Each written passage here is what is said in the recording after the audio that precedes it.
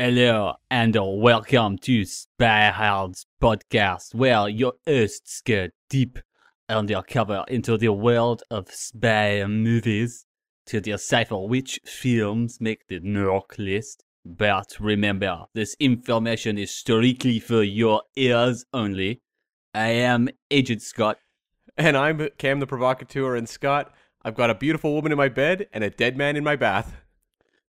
You do, and I firstly want to apologize to the country of France for that embarrassing intro.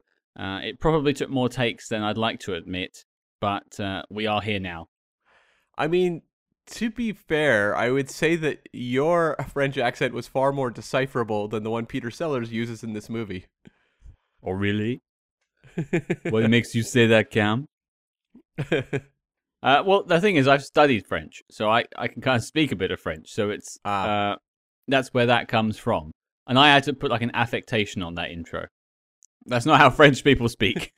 No, not at all. And I mean, the Peter Sellers one is intentionally mangled beyond all belief. Mhm. And I believe that was because we watched the original Pink Panther when we were, covering that on the Patreon. And I think they amped it up from that movie into these sequels, where I think they were like, no, play it up even more, like just completely take specific words and turn them into indecipherable gibberish. So I think that was very much what he was going for. Like, for instance, in the intro just there, I said the word hosts, and I said erst. Yeah. And then the other person would say, host? Yes, erst. And then, but that was not in the first one at all. No, like, there was... I'm trying to remember. Was the accent in the first one played up, like, anywhere near as much? Or was it played... It was a little comedic, right? It was still comedic. I watched a few clips of the first one today after watching this. So, yeah. It was still comedic. But I guess we're sort of jumping into the film. Mm-hmm. We should go back and strike again. Cam, what are we talking about? Yes, we are tackling the fourth Pink Panther film. We are not counting the Alan Arkin Inspector Clouseau film as a official entry. So this is the fourth Pink Panther film starring Peter Sellers, directed by Blake Edwards, and this one is called The Pink Panther Strikes Again, and it was from the year 1976. Yeah, sorry, Arkin hards out there. We are not talking about Inspector Clouseau, the film. We are sticking to the canon of Pink Panther films, if there ever could be one. But it's interesting with tackling this film because we are jumping in, because this is a franchise, but usually with franchises, we'll go back to the first one and track our way through. Now, we did cover the first Pink Panther film on Patreon, but we're not going to tackle them all because there's only one film of this entire franchise that really has anything to do with spy movies. Yeah, that's right. And it feels a little bit like a diversion movie when you actually, if you're a fan of the franchise and you watch this one, it always felt like kind of the more outlandish, crazy, world-dominating stakes movie, whereas the other ones are very much heist movies. Yeah, which is a word I want to get back to later. A sentiment I want to get back to later. But I guess the first thing to look at, for those who haven't really ever watched a Pink Panther film, here is your letterbox.com synopsis to set it up. The Pink Panther strikes again. Why are the world's chief assassins after Inspector Clouseau? Why not? Everybody else is. Charles Dreyfus, who has finally cracked over Inspector Clouseau's antics, escapes from a mental institution and launches an elaborate plan to get rid of Clouseau once and for all. Dun dun dun. That's exactly the music you would play after that. On an organ. Yep.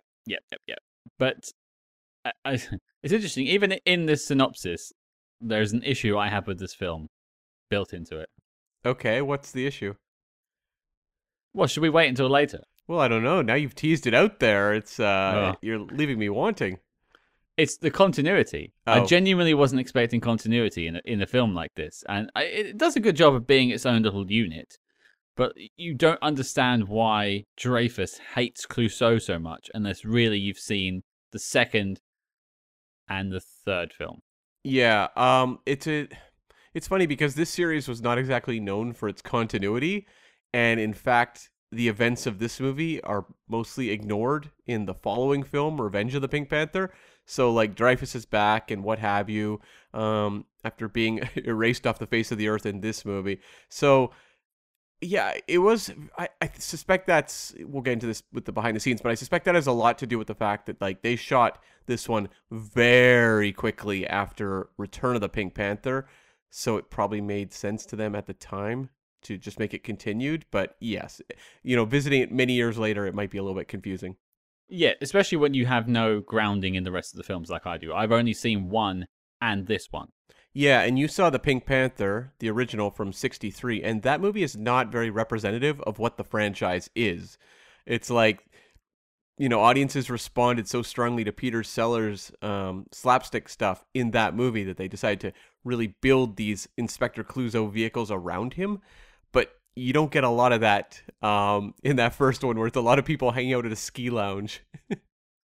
Yeah, a lot of hanging out and a lot of David Niven, which I haven't got a problem with. Yeah, because you got to think that first film is actually a David Niven film. Oh yeah, or an ensemble piece, depending on who you ask. But really, David Niven is the pink. Well, no, the Diamond is the Pink Panther. But he's trying to get the Pink Panther. Inspector Clouseau is trying to stop David Niven. So we have well, it's not a reunion from Casino Royale '67. It's a pre-union or something. But yeah, and so by the time you get here, there is no like David Niven. It's really all about the inspector because he turned out to be the rock star of the film. yes, that's true. And also, the titling of calling it the Pink Panther doesn't make any sense for Nope. this movie in particular, because at this point, the Pink Panther Diamond is not featured, which previously you had A Shot in the Dark, which was like a murder mystery not involving the Pink Panther Diamond, so it had a title, A Shot in the Dark. And it was more of a '70s branding thing, because they brought back the Pink Panther Diamond in Return of the Pink Panther, but then they were like, we got to keep that name. People associate it with the character and the opening credits and all that sort of thing. So from this point forward, Pink Panther's in all the titles. Well, anyway, we're losing folks because we're not really explaining ourselves very well. So I think Yeah. before we pivot to behind the scenes, I've said my behind the scenes, I guess, or the background with the film is I've seen the first one and I've seen this one. I didn't watch the rest growing up, which kind of feels like the thing you would do. This feels very much like a daytime TV sort of film, after school playing, that sort of thing for kids. That's how it feels. Maybe not some of the stuff in this film, but I'm keen to know about you, Cam. And I'm sure we discussed this in the Patreon episode a little bit. But what's your connection with the Pink Panther films? Yeah, I was a huge fan of these movies as a kid. Was it the Quasimodo character, of course? Well, I didn't have very strong memories of that, actually. I remembered the Jaws. Have you looked in the mirror lately? Or? I remember the Jaws bit at the end very well. That definitely grabbed me as a kid. But my memory was more like I saw Return of the Pink Panther first. That was the one that introduced me to the series. And if you had asked me at like the age of like 8 or 9 or something like that, what my favorite movie of all time was, I would have said The Return of the Pink Panther. Like that movie really just held a great power over me, and I'm not even that sure what it was about it, but I was obsessed with it. And so I remember going out and renting a number of the other movies in the series. Shot in the Dark was also a real favorite when I saw that. But I remember my parents renting me this one, and I did enjoy it, but I remember being very thrown by how over the top crazy it was in comparison to the others. And I actually found myself appreciating this one more when I got older, because at that point I was much more familiar with the iconography of Bond and the sort of like 60s spy kind of world, because I was watching Pink Panther movies before Bond movies, really. So like this one kind of benefited from that, but as a kid I was just like, I don't understand this. This is not like the other Pink Panthers. But there was enough gags and everything that it kept me amused. Did your parents call you the Pink Panther? They did not. No, never once, ever. Missed opportunity. Yes. Come on, guys. I know you're listening. You could do better. But yeah, as I mentioned at the start, we're doing something different. We're going to tackle, and we're going to do this sort of thing going forward, because a lot of films in franchises will often play in that own sandbox and sort of take different genres as part of the film. And so they'll do a spy story, and then they'll do like a chase film and stuff like that. So we're going to talk about those spy stories, but not the rest of the franchise. So this is sort of a first of many, really. Yeah, because we're going to look at movies like, Cars 2 or I believe the fifth Die Hard movie has a lot of spy elements.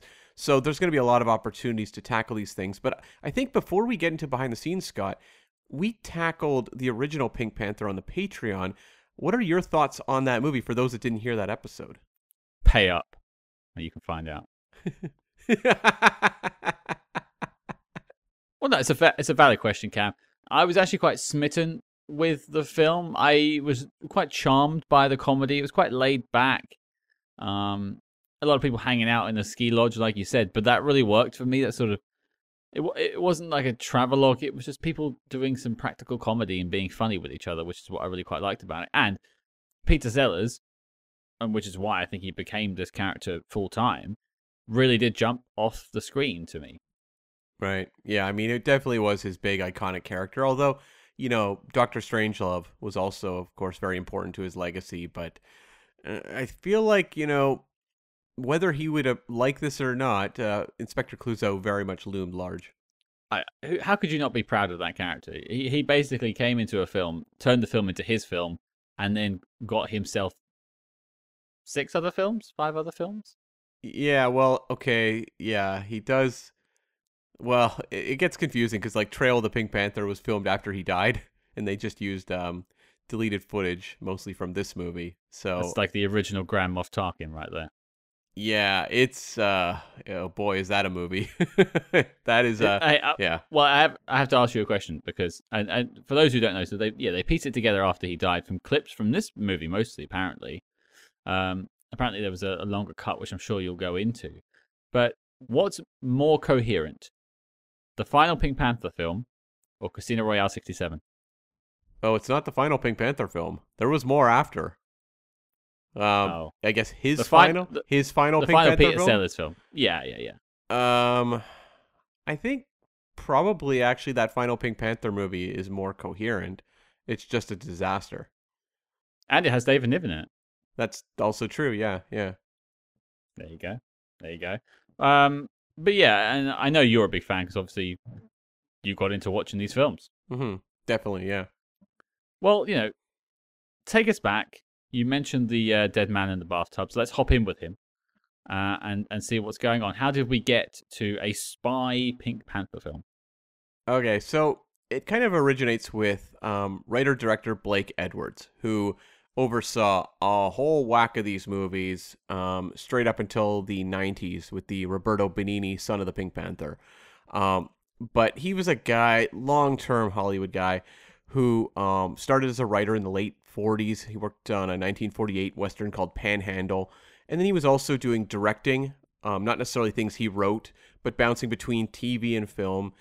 And his big breakthrough in terms of grabbing the mainstream was in 1959 when he directed Operation Petticoat, which was a Cary Grant comedy that was a big hit that year.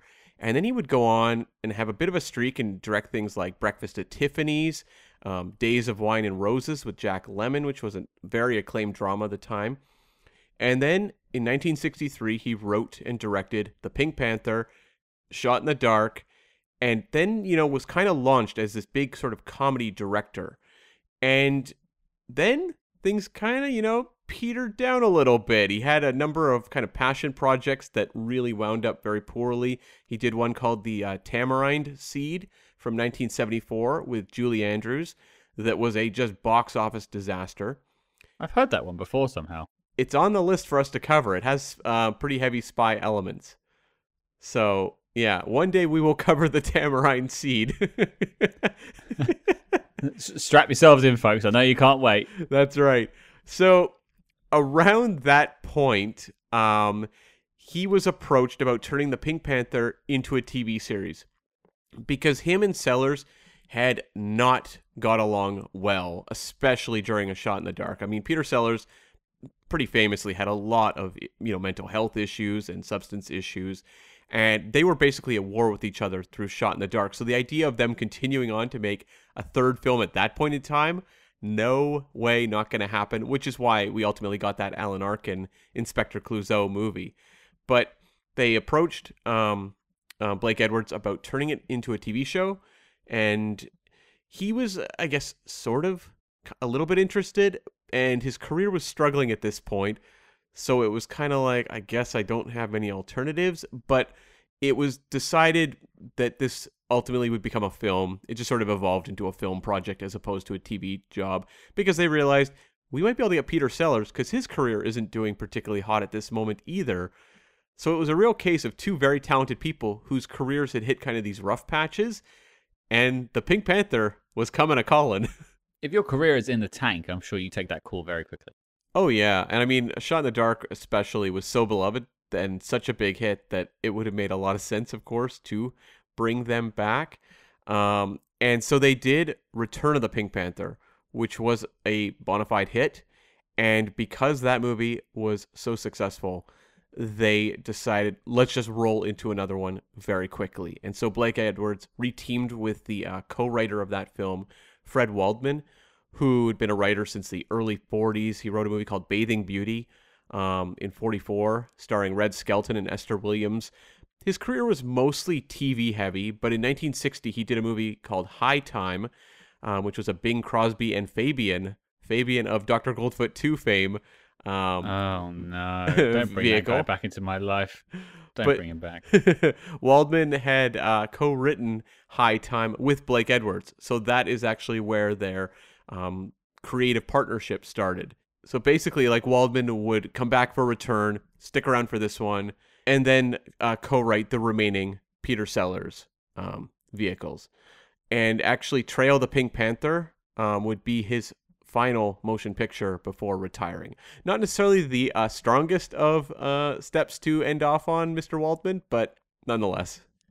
I mean, I can't get over the fact they made a film with, clips of someone who was already dead. But maybe that isn't the first time that ever happened, and maybe not even the last time that's ever happened in Hollywood. No, I mean, well, we had like, more recently, I think of like Sky Captain in the World of Tomorrow, which had Laurence Olivier as the co-star, and they just used old footage of him. Did it make sense in the film, or is he just like riding a horse? I wish. No, he's the villain of the movie. But like, did they just write dialogue that was things he'd already shot? Yeah, it was like old footage, and then I think they got a sound-alike actor to merge it together. This reminds me of the South Park episode where they had the chef come back. Oh yeah, after he left the show quite famously, and it's just pieced together clips of him from the show, but it's purposely made to look bad. I don't think I've ever seen Sky Captain, but that sounds pretty awful too. Yeah, I mean, there's been cases. Sky Captain is sort of interesting. It's kind of an interesting misfire, but like, there's been, of course, many cases where actors have died partway through production and they've had to fake their way through the rest of the movie. I think of Oliver Reed in Gladiator, but yeah. I can't fault that because the production started. Like, that's fine. But to go like, this guy's dead. Can we make money from him? Yeah. Well, that stinks a bit to me. The Sellers estate sued over Trail of the Pink Panther, and I believe got something like $1 million. It wasn't even signed off by the Sellers estate. And yet they dedicated the movie to him. in loving memory of our Pink Panther, Mr. Sellers. Thank you. Yeah. So, it's just a bit gross. As I said, this movie was rushed into production to capitalize on Return. And now Sellers was at a real rough point in his life. He'd had numerous heart issues. So you can just see how much he's aged in this movie versus 10 years earlier when you're watching like The Pink Panther. And so he had to deal a lot with the limitations that were, basically being put on him. So his stunt double, Joe Dunn, deals with a lot of the physical comedy in this movie. And that would be the case as well for, Revenge of the Pink Panther. And partly because of the health issues and probably just some of the creative frustrations, him and Blake Edwards didn't get along too well on this movie. So once again, these two guys who their careers are so inextricably linked in their successes, but they seem to just kind of like, I'd say love-hate, but it really just seems like a hate relationship that they can sometimes tolerate each other. And Blake Edwards referred to this whole production as an asylum. Well, it's nice to know that we have something in common with the production of this film because, true, we sound like we're having a great time. But listeners, I can assure you, I cannot stand Cam's guts. That's also true, yes, and likewise. And yet he has the editing skill to make me sound really stupid every week. That doesn't take editing. Ba-boom. A few other production notes on this one. I could not find hard clarification on this one, but I saw it printed so many places that I'll just acknowledge it. That Maud Adams was cast as the Olga character and then let go after about 2 days because they just felt the performance wasn't working. And that's when Leslie Ann Down was cast as the character. And this is where it gets kind of funny because she was apparently cast by accident. Blake Edwards wanted to audition Nicola Paget from the series Upstairs, Downstairs. And so that's who he thought he was auditioning. And they actually brought in Leslie Ann Down, who appeared on the same show later in the run. And Blake Edwards was married to Julie Andrews. And Julie Andrews pointed it out to him, but he wrote it off as lighting and makeup, which is why she didn't look the same as on the show. And so they cast Leslie Ann Down for that reason. It's a weird world you must live in when you decide to pick, instead of having Octopussy, you decide to have the lady from Hanover Street. Well, that's true. Now, here's the question, though. Would Maud Adams be cut if this was after Octopussy? Because this is like 7 years before Octopussy. This is like a fairly unknown actress. Okay, I wasn't sure of the timeline. Okay, this is pre-Octopussy. It's actually pre-Hanover Street as well, to be fair. It is, to be fair, though, it is after The Man with the Golden Gun. Yeah. I think they missed a trick on Maud Adams, because I know... I'll save my notes on Leslie Ann Down for later, but having a leading lady that's a Bond girl in a spy film that basically has a villain that's trying to be Blofeld, more or less, right, or the Phantom of the Opera, is a bit of a coup. Yeah, and this was a little too early to capitalize on that Hanover Street heat. Of course. That's more of an 80s thing. Sure. They couldn't stop talking about Hanover Street. You could feel the heat off the street. And a couple other... I wish that bus run me over on that film. That's amazing. That needs to be on like the next home video release, as if they're ever going to put out another home video release of Hanover Street. But the opening titles of this movie, the opening titles of all the Pink Panthers are so iconic, but this one was actually overseen by Richard Williams, who would go on to become the animation director on Who Framed Roger Rabbit. So he was partly responsible for bringing that character to life and all of Toontown to life. Well, this actually does have sort of a real life and cartoon blending and different types of cartoons being blended in together at the same time. So that actually makes sense in terms of continuity. That it's the same chap. And yeah, we've tried to reference that a little bit in this week's artwork. So I hope you will appreciate that too.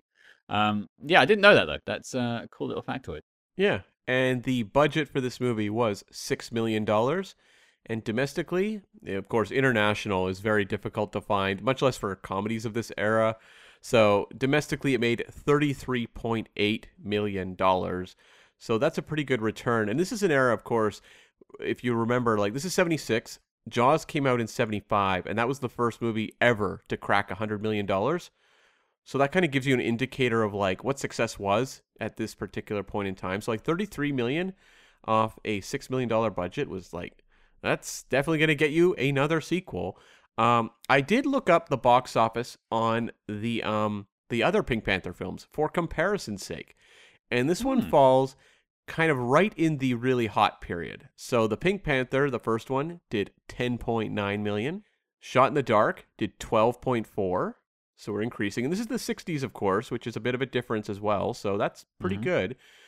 Returns in the 70s. The one right before this did 41.8. Why did you miss out Clouseau? Why did you miss it out? Because it doesn't count. Vindication for Arkin. Returns did 41.8. So that was a big bump. That's good. Yeah. And then this one landed at 33.8. And I do think that might be a little bit because it's too soon after the previous one. Sometimes like you lose money when it's... How quick? I mean, it's like 1 year difference. Are you saying we should release our episodes further apart? Possibly, yeah. Just to really like maximize audience attention. Once every 3 years. But also this is like kind of an era where like sequels are not as the reliable business they are now. So like this one is kind of following in the popular pattern of sequels where it's like kind of diminishing money. You want to like try to get as many back, but you're still going to make money, but not as much as the previous. So like 41.8 into 33.8. But then a freak thing happens. Revenge of the Pink Panther comes out and makes 49.6, making it the highest grossing Pink Panther movie. And then Trail, the one we've referenced that's sort of the Frankenstein project, did 9.1. The Inspector Clouseau list, Curse of the Pink Panther, or at least Peter Sellers list, because Roger Moore shows up as the Pink Panther in that one, or as not the Pink Panther, Inspector Clouseau, I should say. That one did 4.5 million, and then the Roberto Benigni one did 2.4 million in the 90s. You've missed out the other one, the 2000s with what's his name? I'm not familiar with those, Scott. Oh, I guess we're never going to talk about those again. Dead and buried. All right, just like that man in the tub. Yes. So that's sort of very notable that returns through revenge period, like movies 3 through 5, are the real financial high points of the series. Steve Martin. Yes, Steve Martin, yeah. Those Pink Panther movies are awful. Really, really awful. Okay. Is Steve Martin's French accent as good as mine? I mean, I remember laughing when he said the word hamburger. That was kind of amusing, but outside of that, yeah, it's probably about even. Is it something like hamburger? Yeah, basically, yeah. Did I ever tell you that story about when we went to Paris and at McDonald's and my dad ordered a burger? No. So my dad couldn't speak French, and I was in primary school at the time. So for those who are not in England, elementary school, I guess is the term. And I was a very fussy eater at that point. We went to McDonald's. We were in Paris because, of course, that's what you do when you go to Paris. And I only liked plain hamburgers. And my dad didn't speak French. So he walks up to the cashier and he goes, "Le hamburger, no shit." Oh, this does ring a bell. Okay, there you go. Maybe I have told it and you're all bored now. I'm sorry. But yeah, someone else has hamburger before.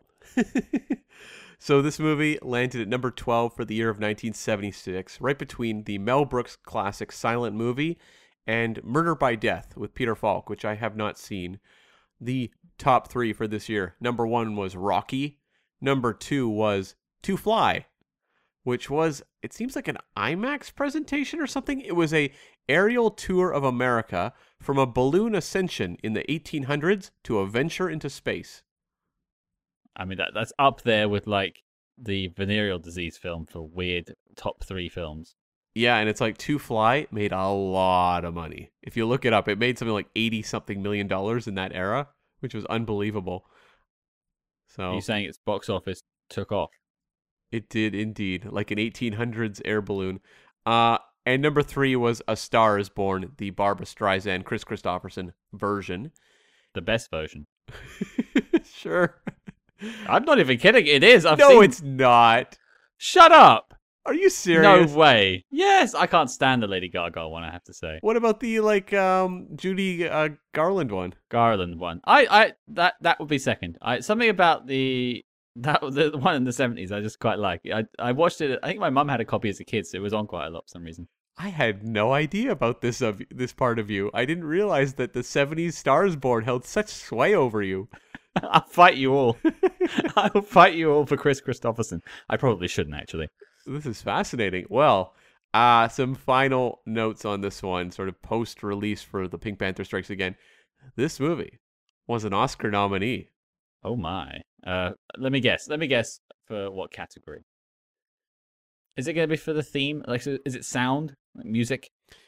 It is. It's not the Henry Mancini score, which you might think. It was actually the original song "Come to Me," which was written by Henry Mancini and Don Black. I believe Don Black worked on some of the Bond songs as well. He's one of the most famous lyricists in Bond history. Yep. Yeah. I had the pleasure of briefly speaking to him a couple of weeks ago. The two of them wrote the song that plays when Clouseau is getting undressed at the end of the movie, that's sung by Tom Jones. Oh, that song. That was a catchy song. Yeah, but it lost to Evergreen from A Star is Born. Hell yeah. Suck it, Don Black. Now, the Golden Globes, they had loftier praise for this movie. They nominated it for Best Picture and Best Actor, Comedy and Musical. Comedies don't tend to win Best Picture, do they? Well, that's why the Golden Globes has the Comedy and Musical category. That makes sense. And it lost both categories to A Star is Born. Yeah, come on. Wait, A Star is Born won a comedy? Comedy and musical. Okay, fine. So yeah. I mean, the fact that you think I'm silly for liking it is a comedy.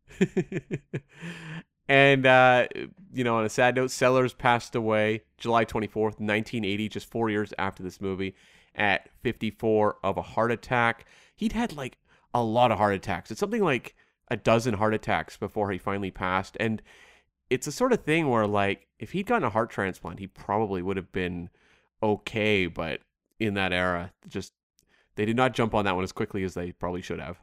Sorry, when did you achieve your doctorate? That's also true. Do not take medical advice from this podcast. No, people. don't ever. A star gone too soon, I would say, when it comes to Peter Sellers. I'm a defender of Casino Royale 67, despite its mess. And I know his demons were a lot of the reason why that film fell apart. Never really recovered. But you can't argue with the man's body of work, from Doctor Strangelove to these films to Casino Royale to all the other ones I'm sure I could pick out.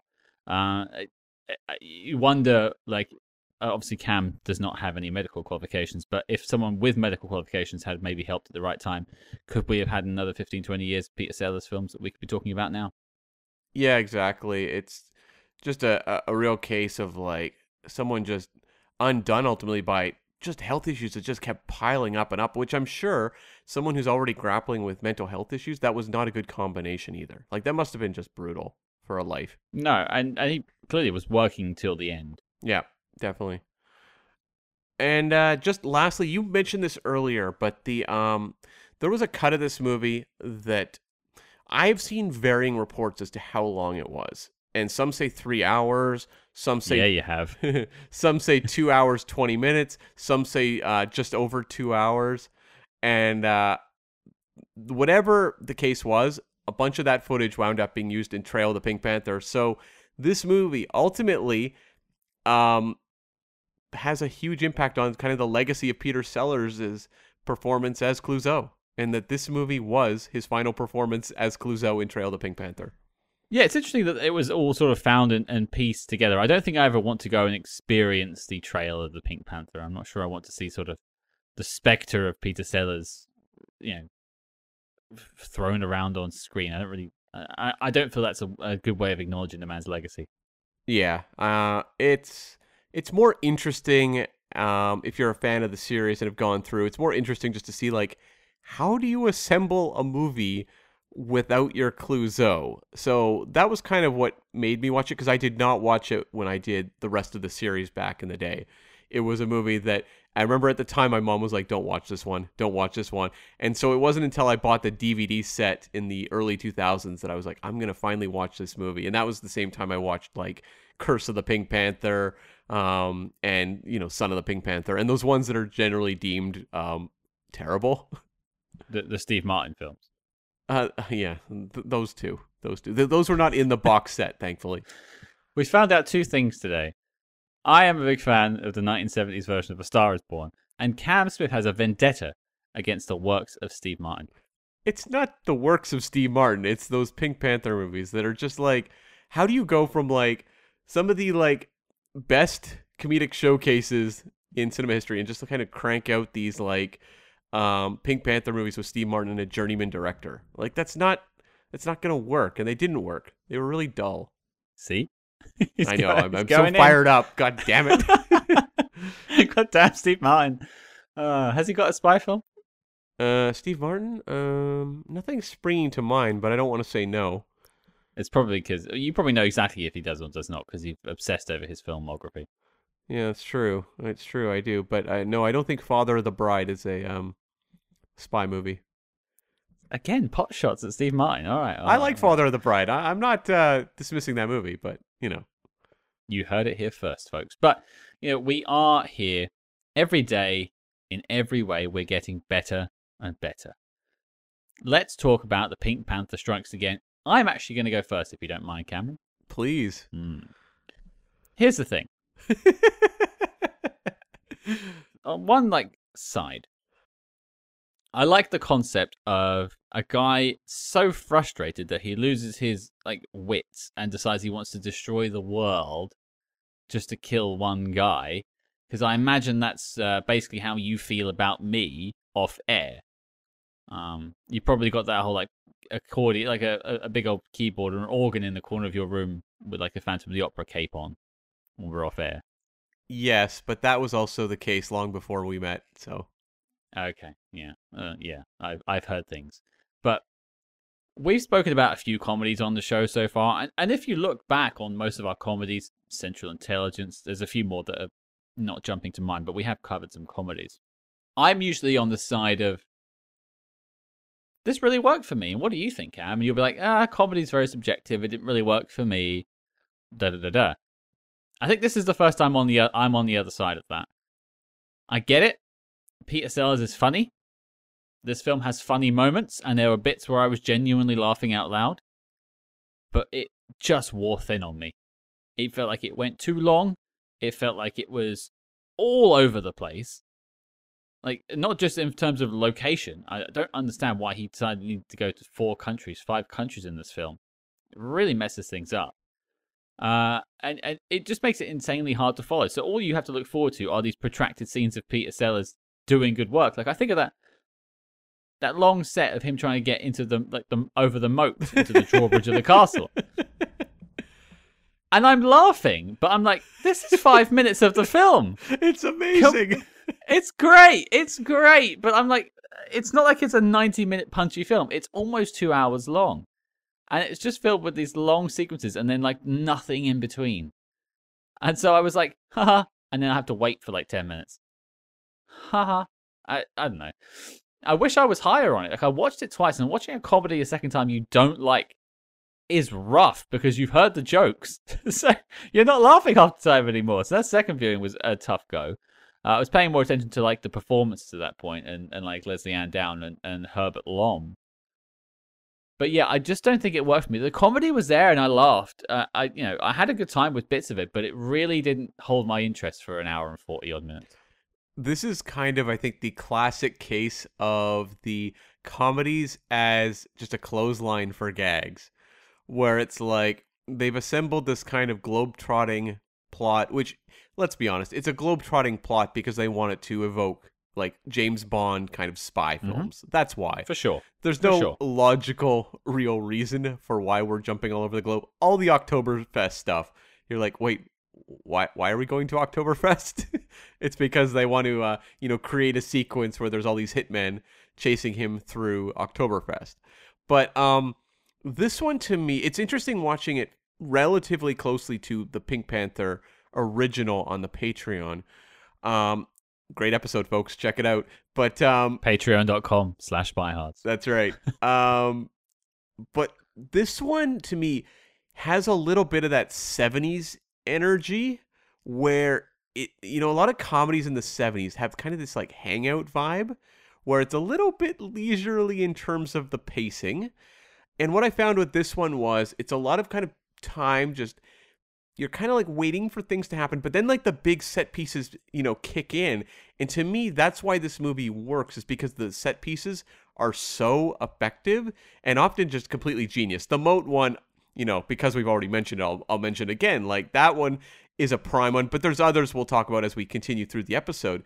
But just the comic invention in these sequences and how they will show you something and then just completely so it's you show this guy walking up to a moat with a pole and you're like, and it's they basically have it pay off in the way you would expect, but somehow it still makes you kind of laugh in surprise. I find that to be really, really unbelievably well staged by Blake Edwards. I think in terms of comedy direction, this movie is incredibly strong. But I can't disagree with you that there's a lot of kind of dead space. Some of the investigation stuff is it's there. I found when they would cut away from the Peter Sellers character, you kind of lost some energy. There's a lot of stuff with the President of the United States, which I believe is Gerald Ford, is what they're trying to get across. Gerald Ford I'm aware of, but he's not like now at this point in time, at least to a Canadian, like an iconic president that like jumps off the screen. If you had like a Nixon, I'm immediately going to respond, or a JFK. But like Gerald Ford, I'm like, I think that's who it's supposed to be. I recognized Henry Kissinger more so because of he had a cameo on The Simpsons. But like, there's a lot of stuff with like the U.S. Politicians there and the president that I'm like, okay, like this is not working. Like it's not particularly funny. It feels like it's very much pitched at a 1970s audience that does not carry through to now, and it also affects the pacing of the movie. So like I agree with you, like it is probably a bit long. It's a shaggy movie, and so many of the movies, especially the comedies of this era, are this kind of like shaggy comedy where they're just kind of like killing time, just take in the vibes, people, just enjoy yourself. But to me, it's when this movie hits, it hits so strongly that it's hard for me to not appreciate it. Well, I think one of the things that maybe holds me back from enjoying it, and it's not an age thing. I can hear some people listening to this be like, "Oh, he's so young. It's not his kind of comedy." It's not that. I can appreciate older comedies. I like stuff from the '60s that's comedies. I like stuff that's older than that. And Peter Sellers' performance is great. He's basically in a silent movie. It's like a Buster Keaton, Charlie Chaplin show sometimes, especially that moat scene. Yeah. It's exactly that. It doesn't need a score. It could look, someone with a tinkling piano could do it, and it would be fine. But there's just all this stuff in the middle that just doesn't work for me. And one thing that jumped out to me, and it very prominent in my notes, I think I wrote it down 3 different times in different ways, is you need to be on board with the character of Inspector Clouseau. You need to be invested in the Pink Panther. The diamond? I've seen the first one. Yes, the diamond. You need to be wondering where it is throughout the whole film. Yeah. When's that cat coming back? Because, like, I've not seen the middle ground. I've not seen the evolution of the character, the growth. I've not seen the debut of Kato, right, played by Burt Kwok. I've not seen the introduction of Charles Dreyfus, who goes mad in this, played by Herbert Lom. And I've not seen Peter Sellers gradually go a bit crazy with the character. Maybe not too crazy, but like, this is almost like watching The Fast and the Furious, and they're stealing DVD players, and then I'm tuning in for Fast 9 and they're going to space. And I'm like, whoa, how did I get here? That's fair. And that pushed me away a little bit. I didn't know how I got... I feel like I should have actually watched the other ones leading up to it, which is a bit of an investment. I'm sorry I didn't do it, folks. And maybe I will go back, but that's something that really... Like, the character I fell in love with in the first one, this really isn't that guy. Or it's this guy... It's that guy turned up to 11, if you pardon the Spinal Tap reference. I remember as a kid, though, the turn for Dreyfus to become this megalomaniacal villain did throw me. Because yes, it was like a character who was like the long-suffering boss who was like having nervous breakdowns over Clouseau, endlessly bumbling and injuring him in the process, which you see certain elements of, you reference those Steve Martin movies. That's the Kevin Kline character in those movies. It's like the boss who's constantly, plotting against this employee he hates, but being shown up at the end and also falling victim to all of this man's, bumblings and having, grievous physical injury put on him. So like, those sorts of elements were always there, but it was never like, this man is going to turn into a supervillain who's going to create a doomsday machine and like try to take over the world. Like there was never that sort of lead up, which is why I think as a kid, it did throw me, and it does very much feel like, I wonder if it was really like, if they're making these movies super close, back to back with Return, you don't want to like replicate yourself that quickly. And the Pink Panthers typically were these kind of heist movies, or like mystery movies. And it was like, if we do that 1 year apart, the audience has seen it, so we have to give them something they haven't seen. And so they went in a completely drastic, different direction that ultimately I think is why I think fans of the franchise appreciate it, because it is kind of the crazy outlier movie in some ways, the most cartoonish movie. But it, in terms of like continuity and also feeling like you can just enter this one without a lot of background, might be a little bit confusing or daunting. Well, another film I noted down, sorry folks, a Star Trek reference. You can tally that up for this episode. There's a Star Trek reference here. Is I can imagine it'd be like in the 1980s, you went and saw Star Trek 3 without seeing Star Trek 2: The Wrath of Khan. Sure. Star Trek 3 sets up that Spock died and kind of shows you what happens as a little flashback. But it really doesn't get the sort of heartstrings going like it actually did watching The Wrath of Khan. Like that's a gut punch. And so, they go in to find Spock. It's in the film title, Search for Spock. That's all fine. But you don't necessarily have the sort of like, you don't get the full payoff if you are not well versed on Spock and the loss of Spock. So for me, like, I was able to extrapolate that Charles Dreyfus didn't like Inspector Clouseau from that chat with the psychiatrist at the start. I think that's what that's there for. That's what that's designed to do. But it didn't really give me that like understanding of how frustrated he was. I hadn't seen 2 films of him literally pulling his own hair out, which I imagine that's what I would have seen. It would have been an artless thing to do for them, but also not crazy at the time. Should they have done like a flashback to the previous films or something up front? Because like that's the sort of thing that now we'd be like, you should never do that. But in the 70s, not uncommon. Like that's the sort of thing they would have actually considered doing. I wonder if that would have helped audiences. Even like a quick, like when he's in the asylum, to suddenly flash back to a few moments of him being, knocked over by Clouseau and what have you. Yeah. Well, okay. Let's breathe out the bad air and in with the good. Let's talk about things we liked with this film. And there's plenty of things to like. Oh yeah. I'll start us off. I mean, I mentioned the moat, but there are a lot of really like protracted funny gags in this film that had me in tears. The stuff in the by the lake in the what I only wrote down as the Shrublands Hotel. Sure. With Dreyfus being constantly knocked into the lake by Clouseau. Hilarious stuff. And even it subverts you as well, because you think, okay, he's finally out of the water and they're sitting down having a chat about what's been going on with the police since Dreyfus was incarcerated. And then at the end of that conversation, he drops him back in the water again, and he slowly loses his mind. He's losing grasp on reality, much as I imagine you are when you wake up to 10 text messages on WhatsApp from me. That is true, yes. And I think that one is really strong because it is just like this repeated series of gags, but it also feels like a little, almost like a gentle introduction to the madness that's going to unfold as you get forward. Because it definitely feels like a movie that doesn't foreground all of its big set pieces. Like, that's a great one to lull you into the movie, but then it really hits you with the big stuff in the second half. And there's a lot of movies that don't do that. They just play their big scenes early on. Because to me, I think there's a couple set pieces I think I'll touch on because like they fall into the like absolutely love. And I think Herbert Lom is pretty amazing in this movie. Peter Sellers is always going to get the majority of the attention, but I think Herbert Lom is unbelievable as Dreyfus. There is the scene though where Sellers is like interrogating the people of that house. And that entire sequence, the way it builds, and even before that, I think my favorite gag in the entire movie is him on the parallel bars. Yes, the parallel bars. I am well versed on this. And like the reveal of him swinging over into the open staircase. I saw the stairs there, and I'm like, no. Oh, right, there he goes. And he just flew down it and then like recovered at the bottom and started his investigation.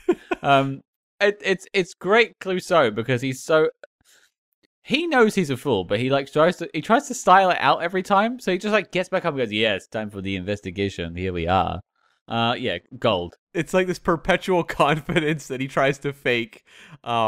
In all these situations, and that setup, just like the geography of shooting that, is really clever on Blake Edwards' part, and he pulls that gag a couple times with stairway reveals. But that whole scene where he's interrogating those people and he gets like the gauntlet stuck on his hand and all that, it just builds and builds and builds, and made me laugh over and over. And honestly, I think a scene that's very like, I feel like I've seen it before, but it really had me roaring was the entire scene near the end where he poses as a dentist, this elderly dentist, to go basically do a tooth extraction on Herbert Lom, which is how he gets into the castle.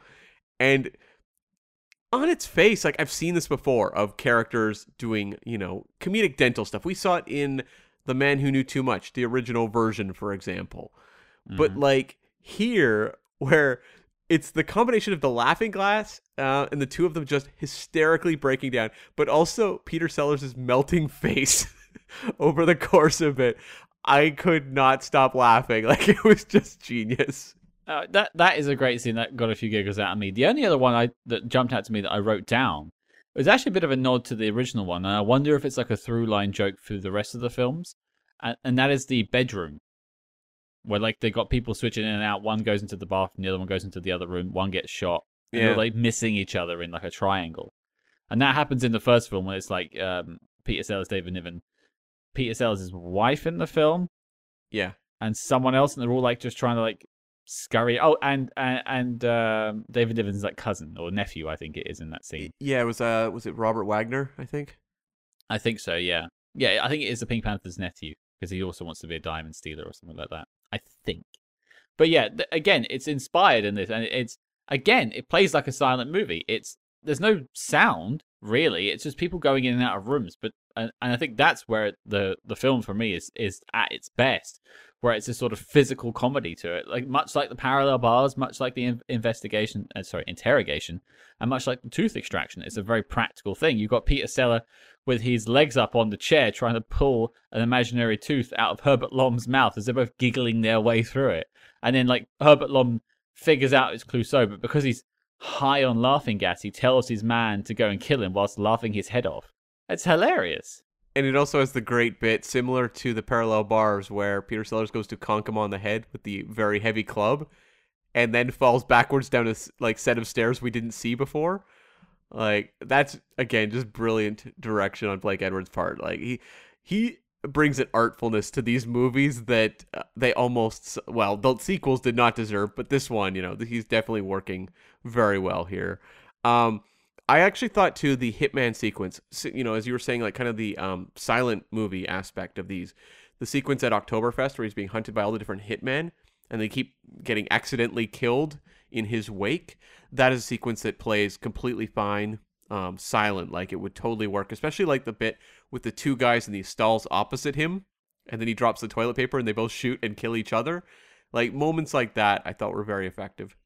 And keen observers will notice that this is actually the first theatrical appearance of Mr. Deep Roy, Yep.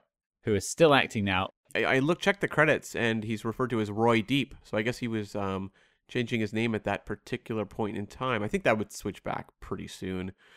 Um, there was also some like, did you notice the cameo too of Omar Sharif showing up as the, I guess, Egyptian assassin? I suppose the one who breaks into the house, the one that has the like romantic tryst with Leslie Ann Down. Which Omar Sharif was a big star at the time. He'd done Lawrence of Arabia, Dr. Zhivago. So this was definitely a star-studded cameo they were having here. I noticed the character, but I can't say I noticed the actor when it comes to the chap. But yeah, he has a. I mean, he's the bloke who manages to convince Leslie Ann Down's character to leave the Russian Secret Service because of his lovemaking skills. Yeah. That's some prowess right there. Yes.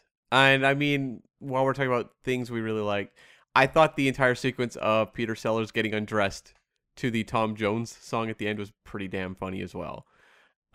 First off, I like the 70s like swingers room there with the bubbles and all that sort of thing, and the mirror on the bed. But like Peter Sellers is just milking that like crazy, and I thought that was actually very funny as well. I'm interested you point it out as a swingers room. It sounds like you know what you're talking about.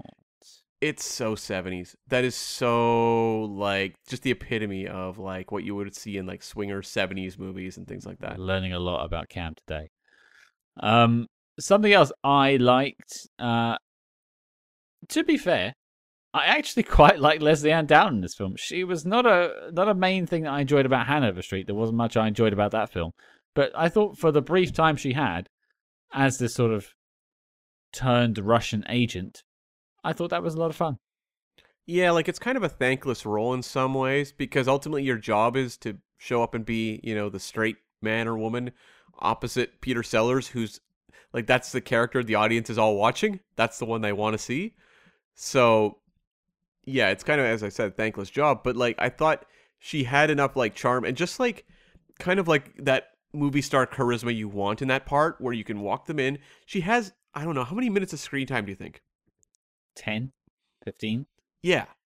Yeah, it's like really not much at all. Not compared to, say, when you go back to that original and like Claudia Cardinale is in like a fair chunk of the movie.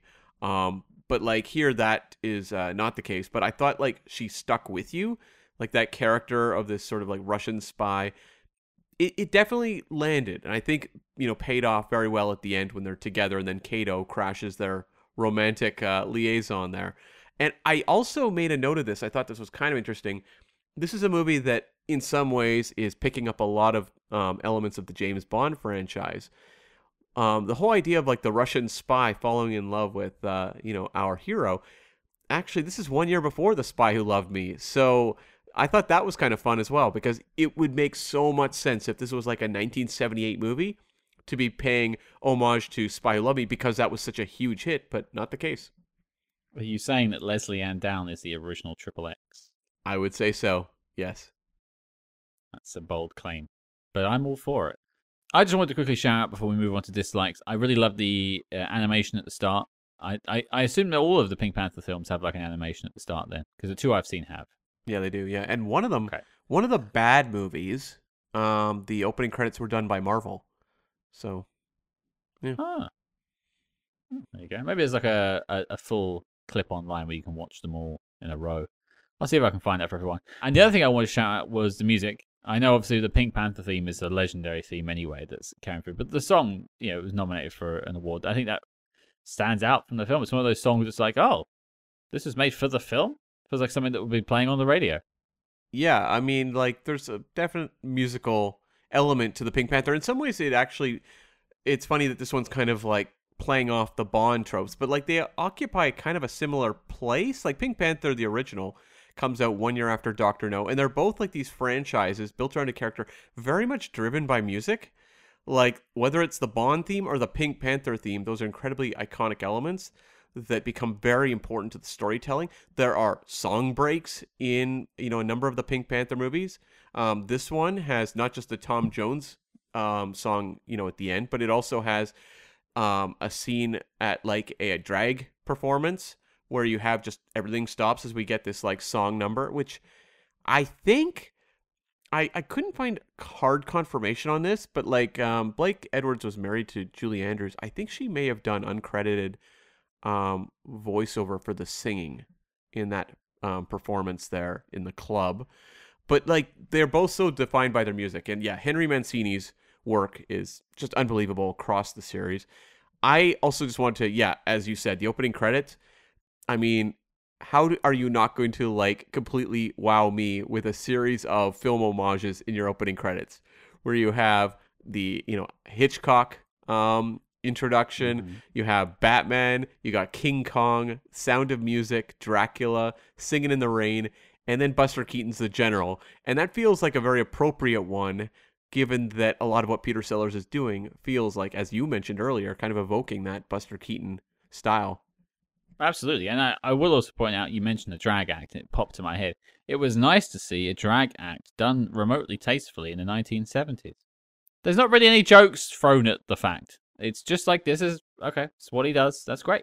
Yeah, like I think there's some elements that are dated, like just the way they portray some of like the patrons and stuff like that feels a little bit campy Sure. and whatever. Yeah. But I was actually, when I saw the drag act introduction, I was like, uh-oh, like where are we going here?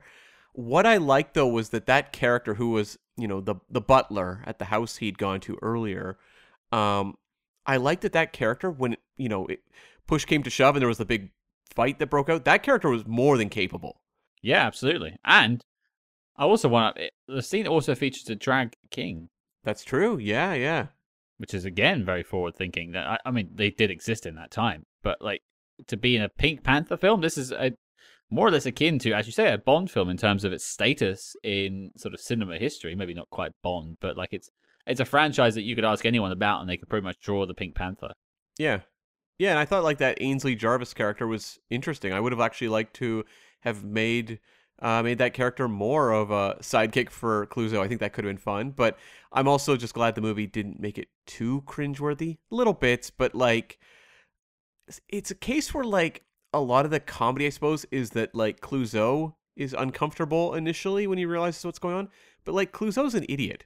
So like how much are we supposed to actually share the mentality of Clouseau? It's an easy character to just kind of roll our eyes at. Yeah, because he's meant to be the idiot in the room. So if you're acting that way around those people, it makes you an idiot too. We interrupt this program to bring you a special report. Calling all agents. Independent podcasting, much like the spy game, requires considerable resources, whether it's research, equipment, hosting, or of course constructing a top secret volcano lair. We're putting out the call for your support. That's right. As you may know, we've activated the Spy Hearts Patreon, home of our ever-growing lineup of Agents in the Field episodes where we decode non-spy films from your favorite spy actors and full film commentaries with more intel than a Basil exposition briefing. Cam, what have we got in our crosshairs this month? Well, roll out the blankets because we are having a beach party with 1964's Muscle Beach Party starring Frankie Avalon and Annette Funicello. Surf's up, Big Kuna! And if that sounds delicious, then become a true spy hard today and join the circus at patreon.com/spyhards. But before this message self-destructs, Cam, resume the spy jinx. But let's look at some of the things we disliked. I kind of tackled a couple of mine up front, so maybe I'll just discuss it a little bit further. But the main one for me is I think it just really outstays its welcome for me. I know there was like potentially a 2.5 hour, 3 hour cut out there. I'm not sure I could have dealt with that. I liked bits of this film, but there's just a lot of dead weight in between that I feel like really dragged it. Like I feel like there's an hour and 30 cut of this film that is be super duper punchy. I can't disagree with that. I mean, you don't need a lot of the stuff with like the president and all that sort of thing, and it just feels like it's funny because people often will point to comedies of this era and be like, oh, comedies used to be slow. But it's like if you go back to like 1930s screwball movies or 1940s, they're really fast paced. You watch a Marx Brothers movie from the 30s, like they are like lightning quick. So it's almost like comedy was really fast, and then you reach this era in like the 60s, 70s where it gets very slow. And it's like they're just like, oh, just make it more of a hangout experience. And then, you get towards more of the 80s, and then it builds as things get faster and faster to the point where if you watch like say Judd Apatow produced movie now, there has to be a joke like every 30 seconds or something, if not more. Like they need to be rapid fire throughout. This one, when it's hitting, the comedy is pretty fast and furious, but it's the lulls in between that I can understand make it feel a little overlong. Yeah, and I said this earlier as well. Like, if you're more invested in the Clouseau character, you've seen the 4 films preceding this. Okay, 3 films. Maybe you're like, okay, I'll hang out with him. It's like Thunderball in a sense.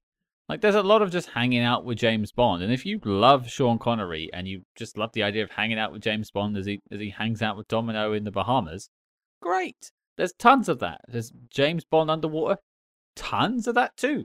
But like some of it, just Clouseau bumbling around and not in like the big sequences, but just the Oktoberfest is probably one of the things that bothered me the most. Like, okay, there's some fun gags in there. Deep Roy, that stuff's quite funny. But it could all be taken out of the film, and I don't think it would be any weaker for not having it. Really? See, to me, like, that's part of, like, that's what keeps the movie going, is sequences like that, because it's, like, this burst of comedy, whereas, like, if you take that out... No, but, like, but there's, like, the whole setup to get there. Like, you could remove the whole thing, and you just save 20 minutes. Okay, you lose that scene, which is... It's a fun scene, but I'd rather keep like the bridge and the lake at the start and the bedroom and the dentist stuff. Like that's all far funnier for me. Oh, I definitely think there's ways to get there quicker. I always think of Raiders of the Lost Ark, where there's the part where the trucks are taking off with the Ark, and Indy runs over to his allies and is like, "Where's the Ark?" And they go, "They're in the trucks." And he goes, "Trucks? What trucks?" Boom, cut to the chase. Like. That's all you needed. And I think like sometimes that's something filmmakers should rely on or embrace more, which is just cut to the chase. Like a lot of movies are overly explaining now. And this one I wouldn't say is necessarily overly explaining, but it definitely takes its deliberate time sometimes to... It's interesting because these movies typically are heist movies, and I think they sometimes require a little bit more explanation so the audience can understand the heist. But when you are conveying a James Bond-like supervillain taking over the world, it works in shorthand. You don't really need to explain that much to get Clouseau from A to B to, the evil castle. No, I agree. What about something from you? Something you didn't like about the film? The Kato stuff is problematic. I think Burt Kwok is like really funny. Like he has genuinely like effective moments in this movie. My favorite part he has is maybe when he puts on the hunchback costume and then Kato's like, "Where are you?" Like that got a big laugh. And like the physical comedy that Burt Kwok is doing is like genius.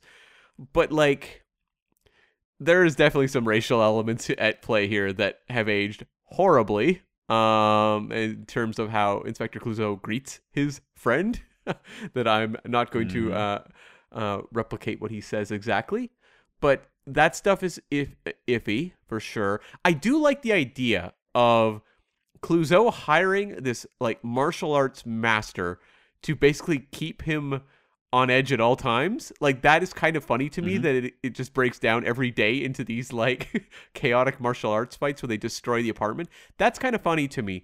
But yes, in terms of like the Kato character, there's issues, but also I found actually in terms of the staging, this was some of the worst elements in terms of directing them that Blake Edwards has, where there's a lot of really bad sped up moments and then slowed down comedy, and it's like it's not funny when like you see Peter Sellers using nunchucks in fast motion. It's just like okay, it's the sort of thing you and I have complained about in other movies. Gotcha, famously in a car chase there. I also think of there was the famously there was the fast motion chase in Dr. Goldfoot 2 that I at least appreciated little parts of, but nonetheless it's a technique I don't think works. So I think for me that I was actually quite nervous when I watched that opening Kato action scene because I was like, oh no, is this what the whole movie is going to be? Is this really like clunky, sped up, slow down stuff? And it's not. Luckily, it ends there. Like even Kato later on is just in the bed. He's not really doing much else, so that's fine. I actually thought like the moment where Kato shows up between like Clouseau and Olga, like screaming all three of them, that was actually really funny. So like it's not like the Kato character can't be funny. It's more like there's dated representation going on here, but like there's physical comedy you can do with that character that I think is effective. And I did like the final little button on the movie of the three of them getting launched through a wall into the river. I did not see that coming, I have to say. I did not. Like, I know none of it was obviously any of the actors, but it was just... I when the bed came from the wall, I was like, okay, it's like the Chekhov's gun. Like it's going to pay off, so it's going to go back up in the wall. Otherwise, you wouldn't have shown it coming down. Yeah, but I did not think it would launch like a trebuchet and throw them through the wall.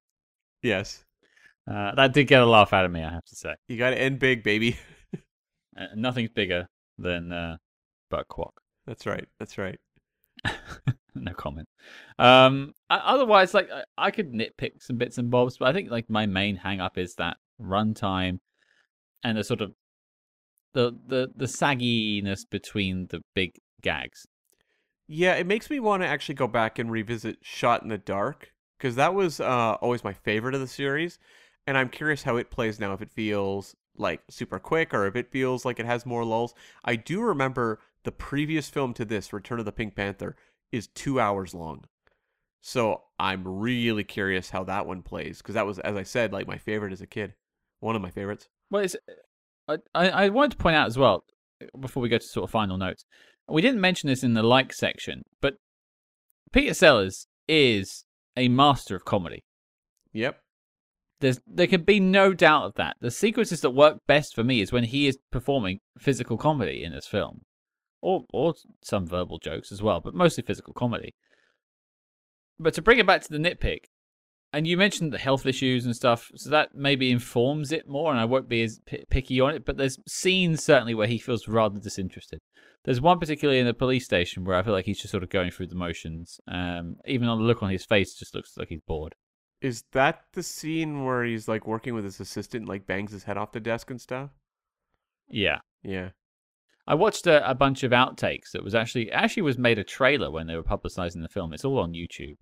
And even that scene there, like he looks like he's just sort of, I don't want to be here today. Which is, I mean, it figures into the history of Peter Sellers that we know through this podcast. And bless his heart, he did a great film, and apparently did other great films afterwards too. But there was moments in this film where I felt like he wasn't really there, which just could have been a medical thing.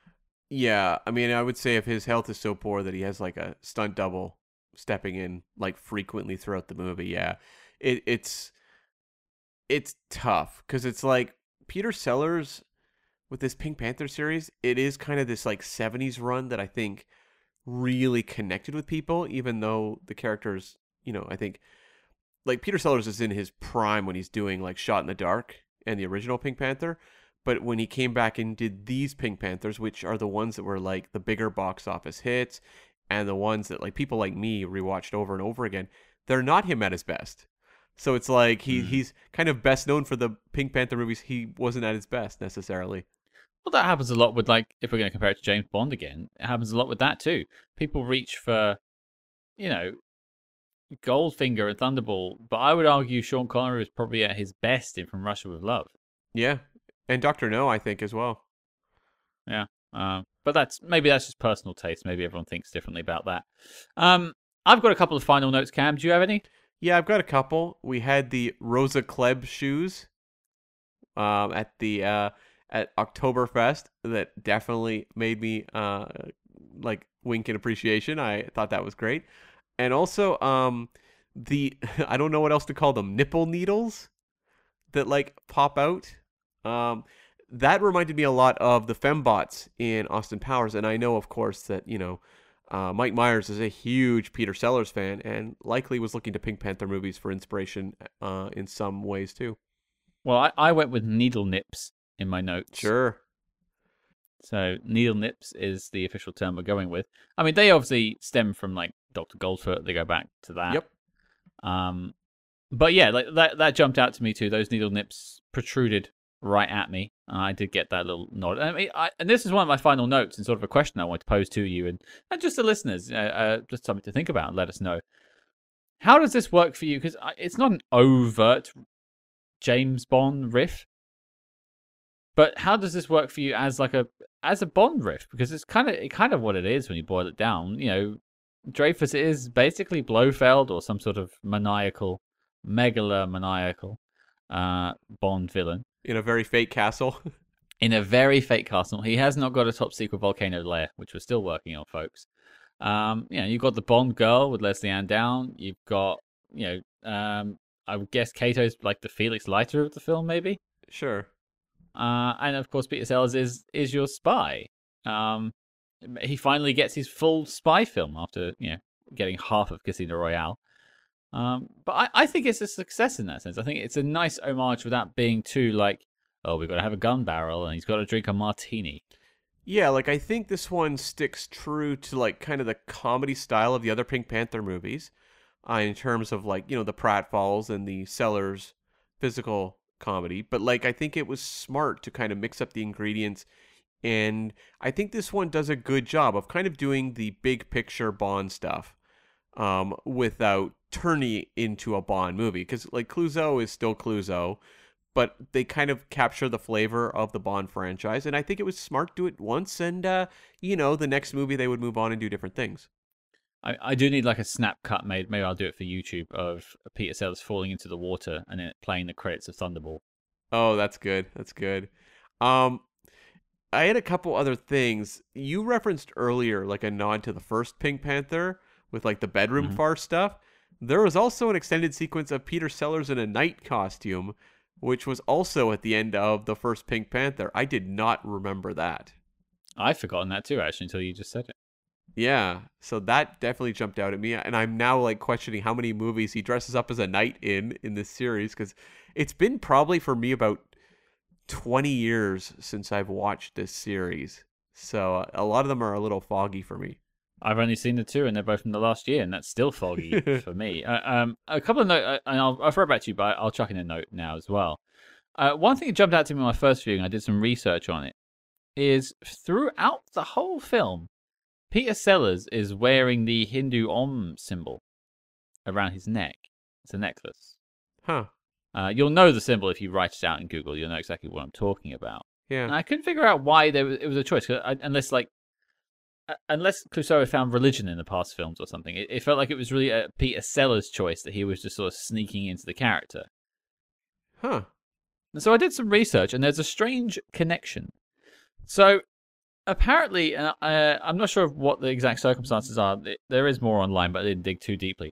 But he was in a near-death incident with George Harrison from the Beatles, who is quite a famous devout Hare Krishna. Yeah. And during the moments where they thought they were in real trouble, George led them in a Hare Krishna prayer. And Hare Krishna's used that sort of symbolism, and it's quite tied to Hinduism. And yeah, so that's why he sort of adopted that afterwards. Huh. Well, I wonder if that's the case with the other films around this point in time as well. Huh. Something else to look for. I'll probably find some more information about it and post it during the week when this episode comes out. It's just a bit of trivia. See if I can find some more snapshots and maybe a bit more information about the incident. But yeah, it was either a plane or a train or something like that, something automobile that was in a crash or a near crash. Yeah, but that was that really. Did you have any other notes? Just the last thing, it kind of ties into the spirit of like the filmmaking process on this one, where Blake Edwards very much encouraged improv and was like, guys, just like do whatever you can come up with and we'll use whatever works. And there is a bit where when he puts on that hunchback costume, where suddenly like Peter Sellers starts going like the bells when the phone is ringing, and I'm like, that is improv. Like that is very clearly Peter Sellers just going crazy in this moment, and that moment genuinely had me like laughing out loud. I wrote down in my first set of notes, because I do two sets, like the first viewing and the second viewing. I wrote down, is this a lot of improv? And so I mentioned that the blooper reel that was a trailer that's on YouTube, and I'll post that during the week at some point as well.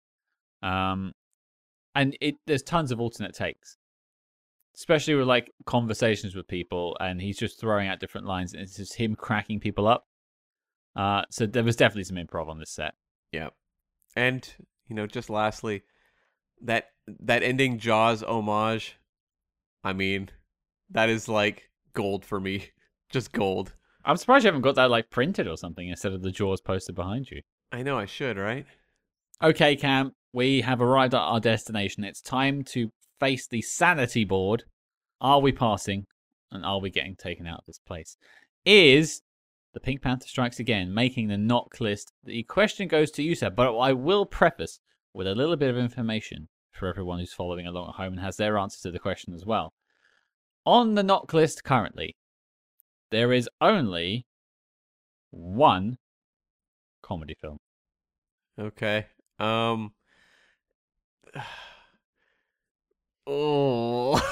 now you've really like thrown me with that statement. You're like really setting me up to fail here. It's what I do best. Cause my initial response is like, I don't know that this necessarily is what I would say classifies as a spy film. It feels like it's definitely playing with sort of the conventions of Bond movies, and some of the iconography of Bond movies, but like, what are the spy elements? Like, there's like assassins that come for him, but like Clouseau isn't really spying, he's investigating through the course of the movie.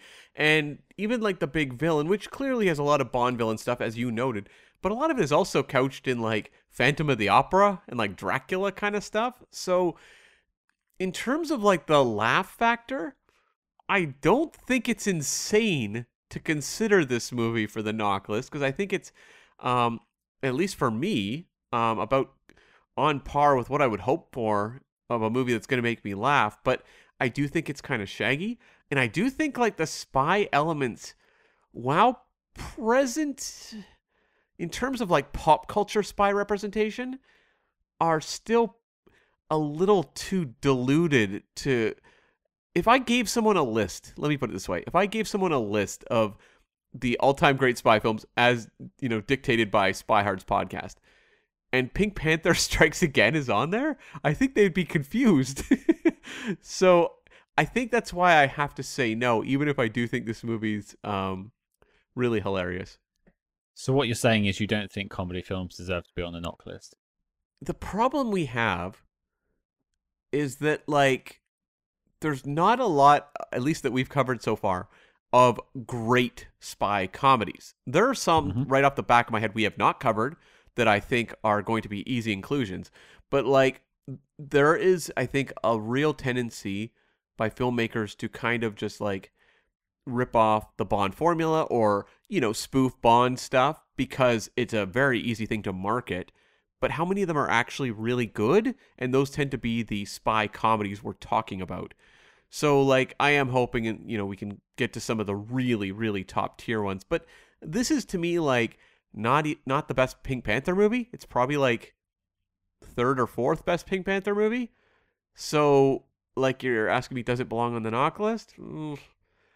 It's not the best Pink Panther. It's pretty watery on its spy elements. I'm struggling with this because it did make me laugh a lot, but no, I don't think I can quite put this one on the knock list. Well, that's Cam Smith for you. He's very sure about Steve Martin, but he's not particularly sure about this film making the knock list or not.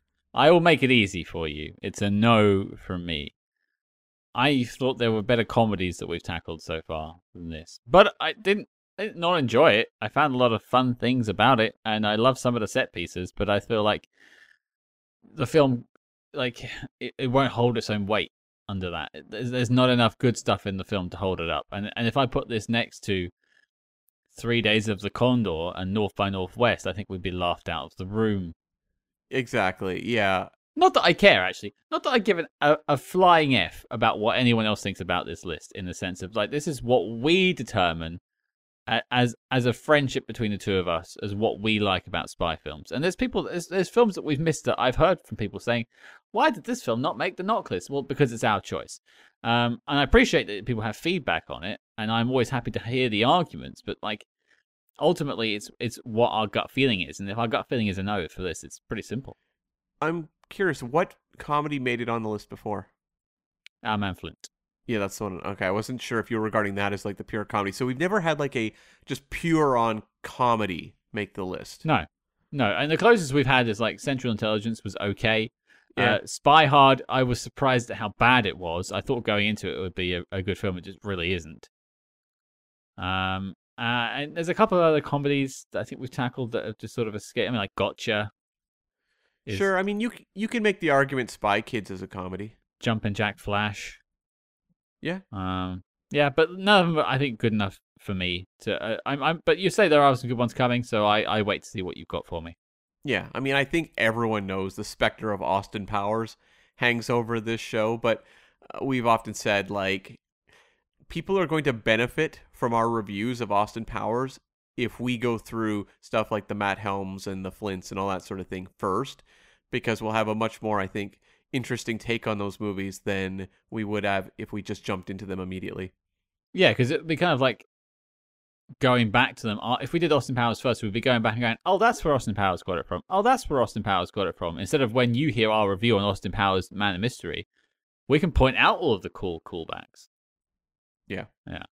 But, let's not belabor the point. That's 2 no's, and as such, The Pink Panther Strikes Again is not making the knock list, and the dossier on the film is complete and filed as classified.